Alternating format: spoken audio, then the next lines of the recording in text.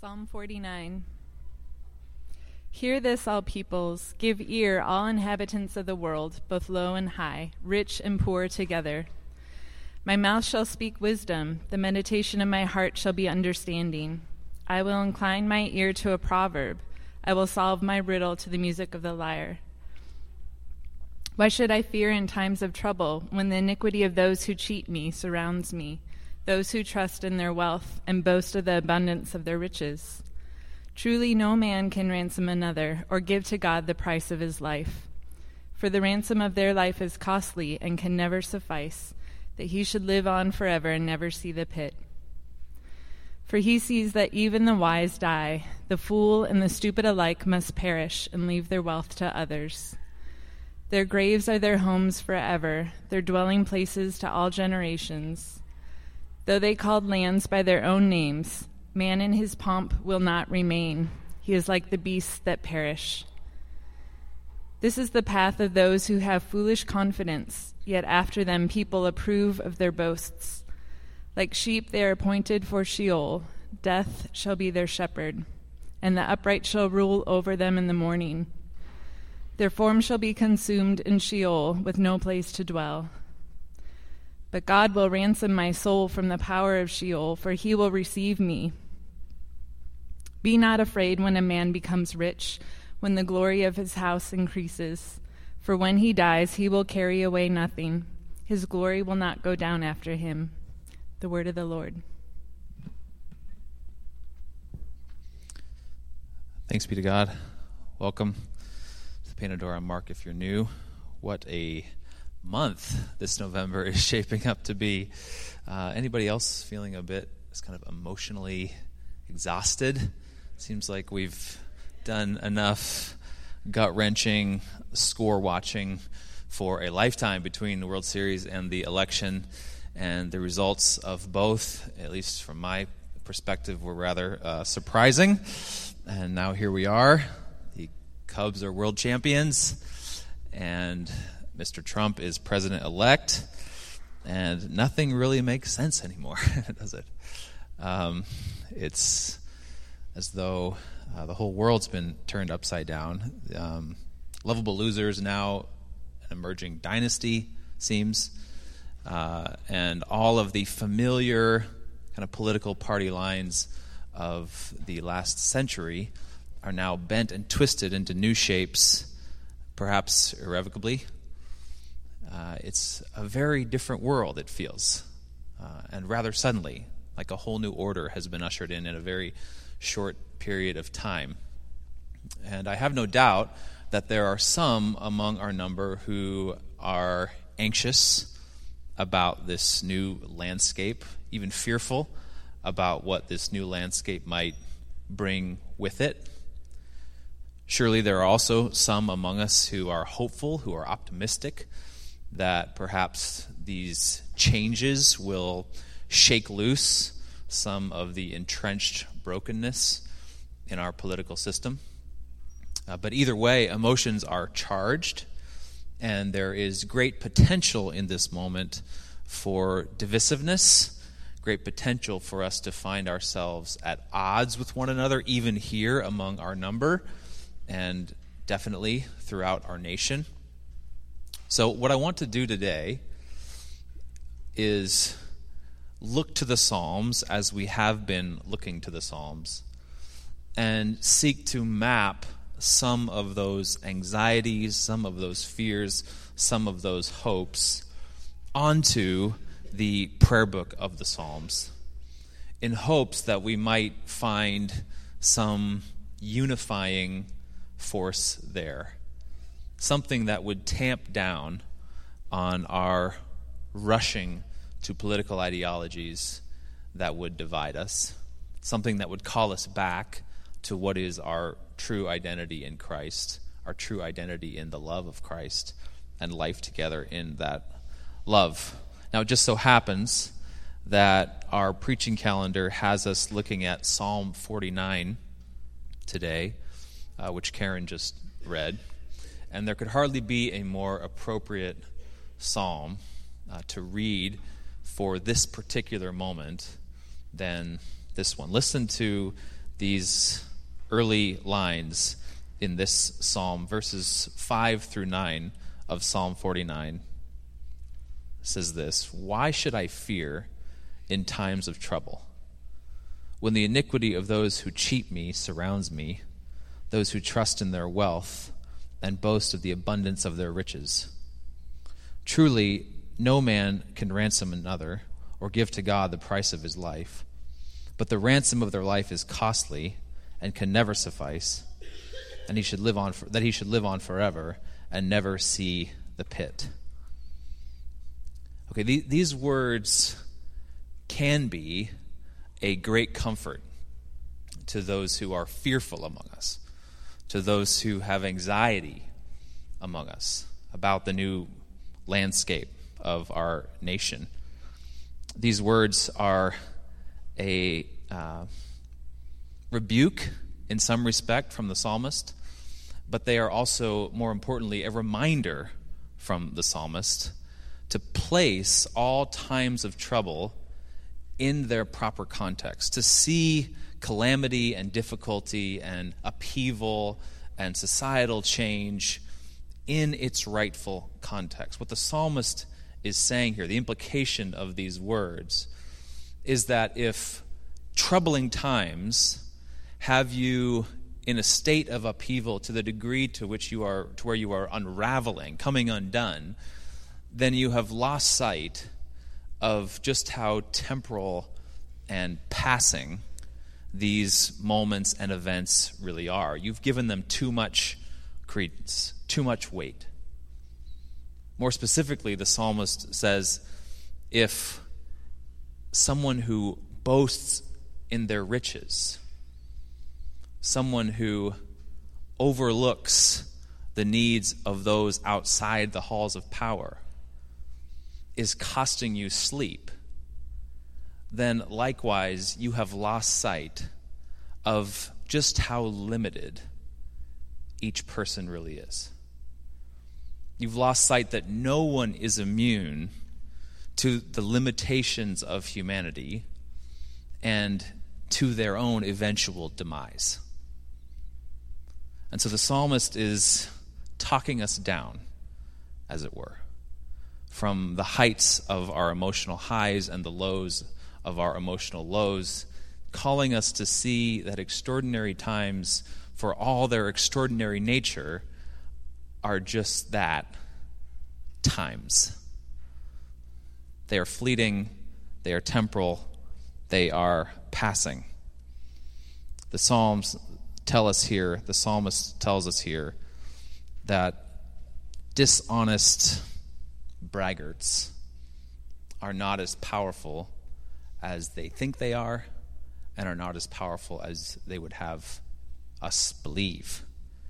Their riches can't sustain them forever, or even as long as they would like to think they can be sustained by them. They're not invincible.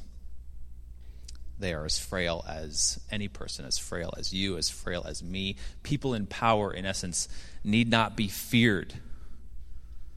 People in power are as dependent on the Lord as anyone else. People in power actually don't have that much power. Not truly. Not ultimately. Now, why should that be of any comfort to any of us? Those of you who are fearful, perhaps anxious, you might say, okay, fair enough.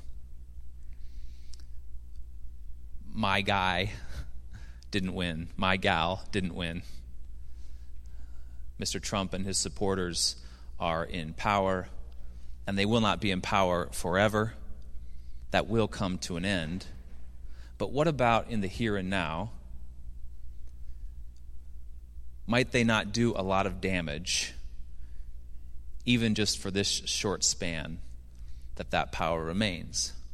That really is the source of the angst that has come out of this political election. People are fearful that policies may be put into place that would harm needy people, that would overlook the needs of people on the margins. And this is an understandable fear, especially for those of us who live in Chicago. Because in Chicago, like some other places also, but especially I think in Chicago, we are inundated with news of human need. The needs of this city are palpable. They come up constantly, continually. We see in our city that our children are in need of better education, certainly. That there are marginalized people groups in our city that are in need of swifter and more consistent justice, that there are many impoverished in our city who are in need of more support, that there are massive immigrant and refugee populations in our city that are in need of hospitality and to be welcomed in to a community. We are surrounded by needs, and so when a person in power, when a political leader makes remarks that even hint at dismissiveness toward those needs, it is an affront to the compassion and the care that we feel. The compassion and care that we long to see expressly manifest in our neighborhoods, in our city, in our nation, and our world, but especially for Chicagoans here in the local context. But here's what we have to see. Here's what the psalmist is sort of urgently pointing us toward as we engage here with Psalm 49. It's that self-promoting boasters, people who shelter themselves behind large, expensive walls of wealth, in truth, stand in opposition to the order of the cosmos. In other words, that kind of self-protective boasting dare not stand. It cannot stand. Justice will ultimately prevail. All of the self-protection and hiding and resistance to care for the needs of others will fall. It will be toppled. Those sentiments of dismissiveness and smugness, that pompous indifference, callous indifference to hurting people, even if only in tone, if not in policy, will be toppled, will be brought to its knees by a God who is ever taking up the cause of the needy. Resistance to care and attention to the needs of others is a rejection of the cosmic order. It's a rejection of the heart of God, and it cannot stand. It will fall. The psalmist tells us this starting in verse 10. He sees that even the wise die, the fool and the stupid alike must perish and leave their wealth to others. Their graves are their homes forever, their dwelling places to all generations. Though they called lands by their own names, man in his pomp will not remain. He is like the beasts that perish. Here it is, this promise from the psalmist that pomp, self-aggrandizement, putting your name on everything won't last. In fact, it will be undone. It will be undone and forgotten. And the injustices of privileged bombasts who have sought only their good will be set right, one way or another. They will be humbled. They will be brought low because God opposes the proud. God opposes the proud. So take heart if you are fearful that our gracious God runs the world. It is our gracious God who sets up the kings. It is our gracious God who sets up the senators. It is our gracious God who sets up the presidents, and he does so that he might bring them low. Our God is ever at work to humble the proud and take up the cause of the oppressed. And this is great reason to be comforted. I want those of you who are anxious about the future to find great comfort in the character of God, in the promise of God, to bring about goodness in our world. But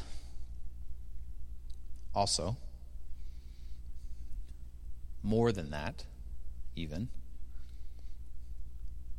these words should not only comfort you, they should also disarm you.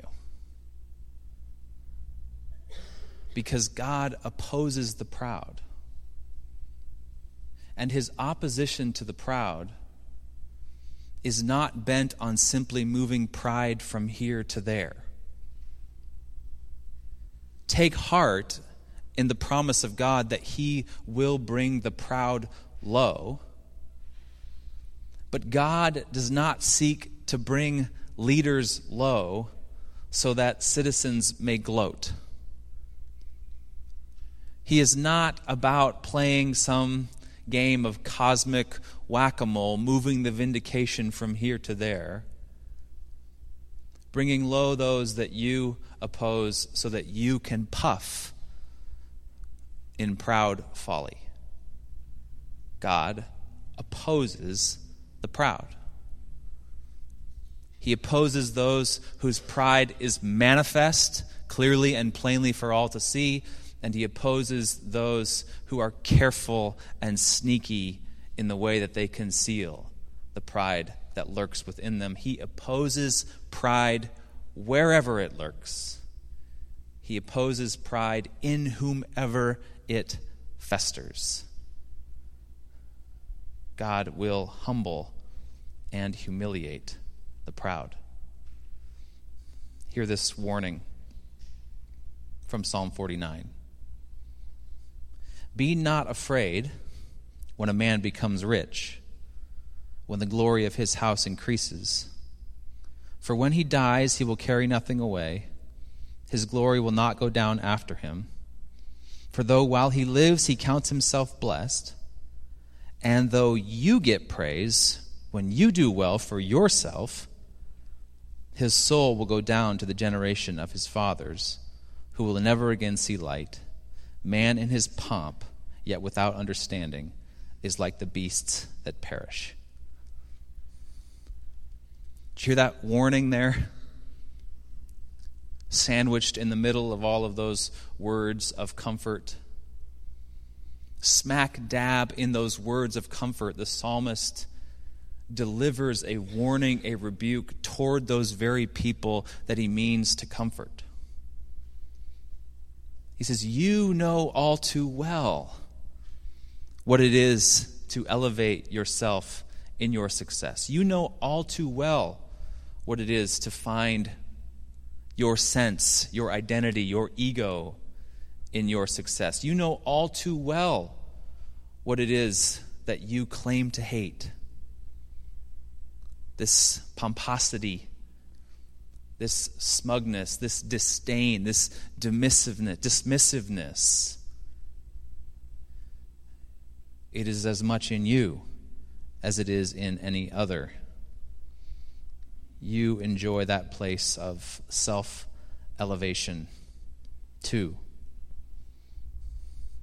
So much of the rancor and hand-wringing against the smugness of President-elect Trump and his supporters is flowing out of the mouths and the hearts of the most smug people of all. So easily we become what we claim to hate. So many of us are worried that President-elect Trump will use his power to disenfranchise the most needy among our society. But let me ask all of you, to what end have you used your power? to what ends are you presently using your power? It is so easy to get caught up in righteous indignation and somehow duck underneath, letting any of that indignation fall on you. It is so easy to overlook our indiscretions in the self-righteous haze of noticing those shortcomings out there, those ignorant people out there, those power-hungry, self-protective people over there. And this is the most tragic thing that happens in the wake of elections in our country, that happens in the wake of any sort of divisive cultural shift in our country. We begin to lob bombs over the fence at one another, never noticing that the thing we so desperately want to kill is growing right here, inside me. That I am as guilty, if not more so. And what a tragedy this is, because all of the hand-wringing and opposition and protest and resistance to an emerging political movement, quite frankly, will have little to no effect on the tides of cultural change. But should your indignation be turned inward, were you to slow down long enough to begin to look in a mirror, to notice the abuse of power in your own hands, there may well be opportunity for repentance. There may well be opportunity for some of those pressing needs in our city and our community to actually be met. The needs are everywhere, aren't they? Education and social support and advocacy and hospitality, the need for compassion is everywhere. Let me ask you, when was the last time that you had an immigrant or a refugee in your home for a meal? If the answer is never, what good does it do to posture in self-righteousness about our nation's immigration policy as though you care? You don't care.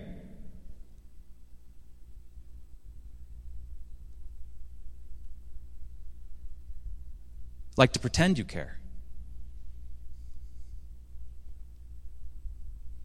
When was the last time you volunteered to tutor someone, a child? Or better yet, got involved in adoption services or foster care of some kind? When was the last time you marched with those who are eager for justice, to hold our leaders accountable? When was the last time you bled for anything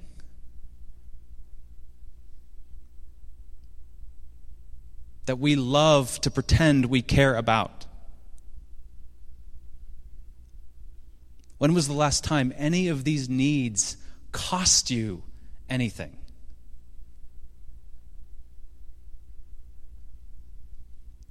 What right do we have to pretend as though we stand on the moral high ground?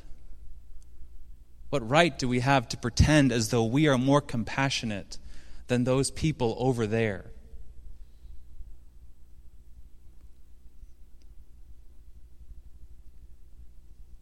It is so easy to be and become what we hate. What right do we have to savor the anger against injustice when we are unwilling to bleed and serve to fight it? It's faux anger. It's window dressing. It's compassion PR. A wall that we can sit behind and hide our self-absorbed lives.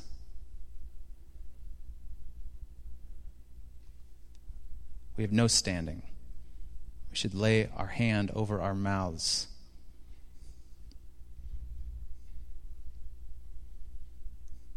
So we're for justice, good. We're for compassion, beautiful. We want a more generous nation.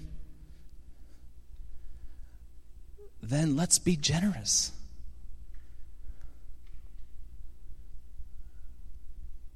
Let's spend ourselves for these needs. They aren't hard to find. They're everywhere that we look. If only we would spend half the emotional energy and effort in meeting the needs of this city, of this nation, that we do in posturing and hand-wringing and self-righteous, self-congratulatory activism, then maybe some people might actually be loved. Some needs in our city might actually be met. A real and present, manifest Christ Jesus might be made known. Do you know how much power you have? You have little to no power to affect massive cultural and political shifts, but you have been given much power to help those in need. You've been given much power to love your neighbor. You've been given opportunity upon opportunity to spend yourself for the good of others. The great American poet and essayist Ralph Waldo Emerson, we quote him a lot around here. He once wrote of generosity, he said, "Our tokens of compliment and love are for the most part barbarous. Rings and jewels are not gifts, but apologies for gifts. The only gift is a portion of thyself. Thou must bleed for me." We might in turn say that our calls, our spoken calls for our nation to be more generous, are sorry substitutes for acts of generosity, for costly love.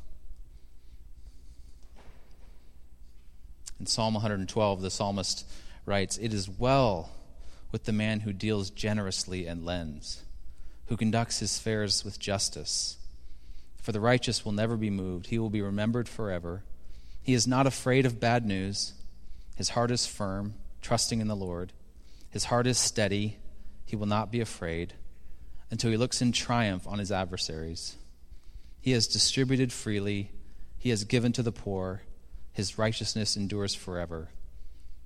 His horn is exalted in honor." What a stark contrast there is between our fearful and smug condemnations and the joy and love found in pouring out our sweat and blood in the meeting of needs. That's the life of Christ. And you can see here how our enemy would play us, can't you? How our enemy would get us so hot and bothered about political ideologies that we would fail to see the clear and present needs right before us. That we would get so distracted by rivalry and conceit that we would have no quarter for our neighbor, no love for our neighbor. we are not so different. We are not as different as we think. We are all people who have been given power to effect good by meeting people in need, by lending a hand, by showing compassion. If you are one of those who is grieved by this most recent election result, if you're worried about our nation lacking in compassion, let that emotion awaken the life of Christ in you. Let that longing for a more compassionate world find legs and hands and feet in the person of Christ who has been given to you, who is deposited within you. The heart of God is among us.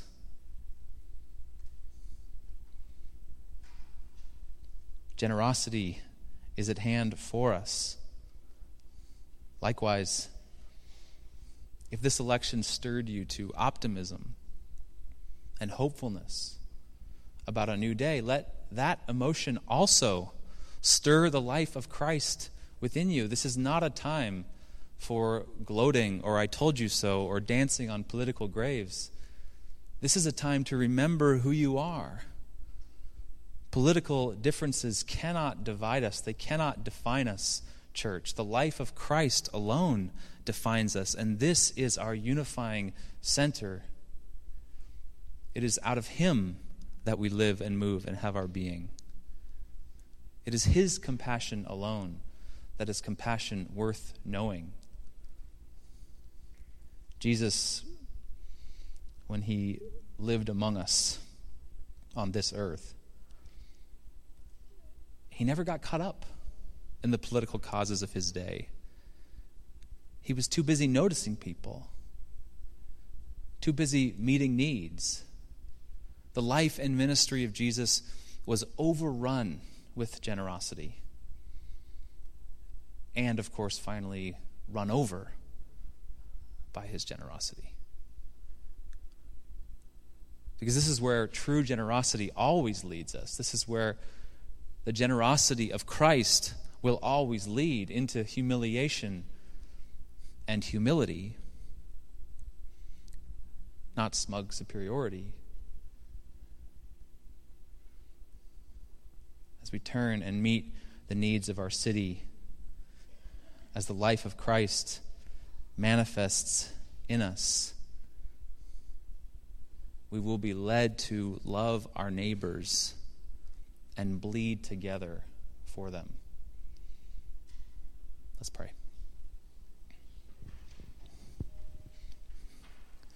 Father, each one of us knows that pride and smug superiority and self-righteousness is ever lurking, ever at hand, that it tastes good, and that we often run with it. Pray for your Spirit to fill this church and remind us of who we are in you, that those vain rivalries would be crushed, that they would melt in the heat of your love for us, in the heat of your love in us, that we would be a people united in your life, not divided in the folly of political philosophy. Help us. Amen.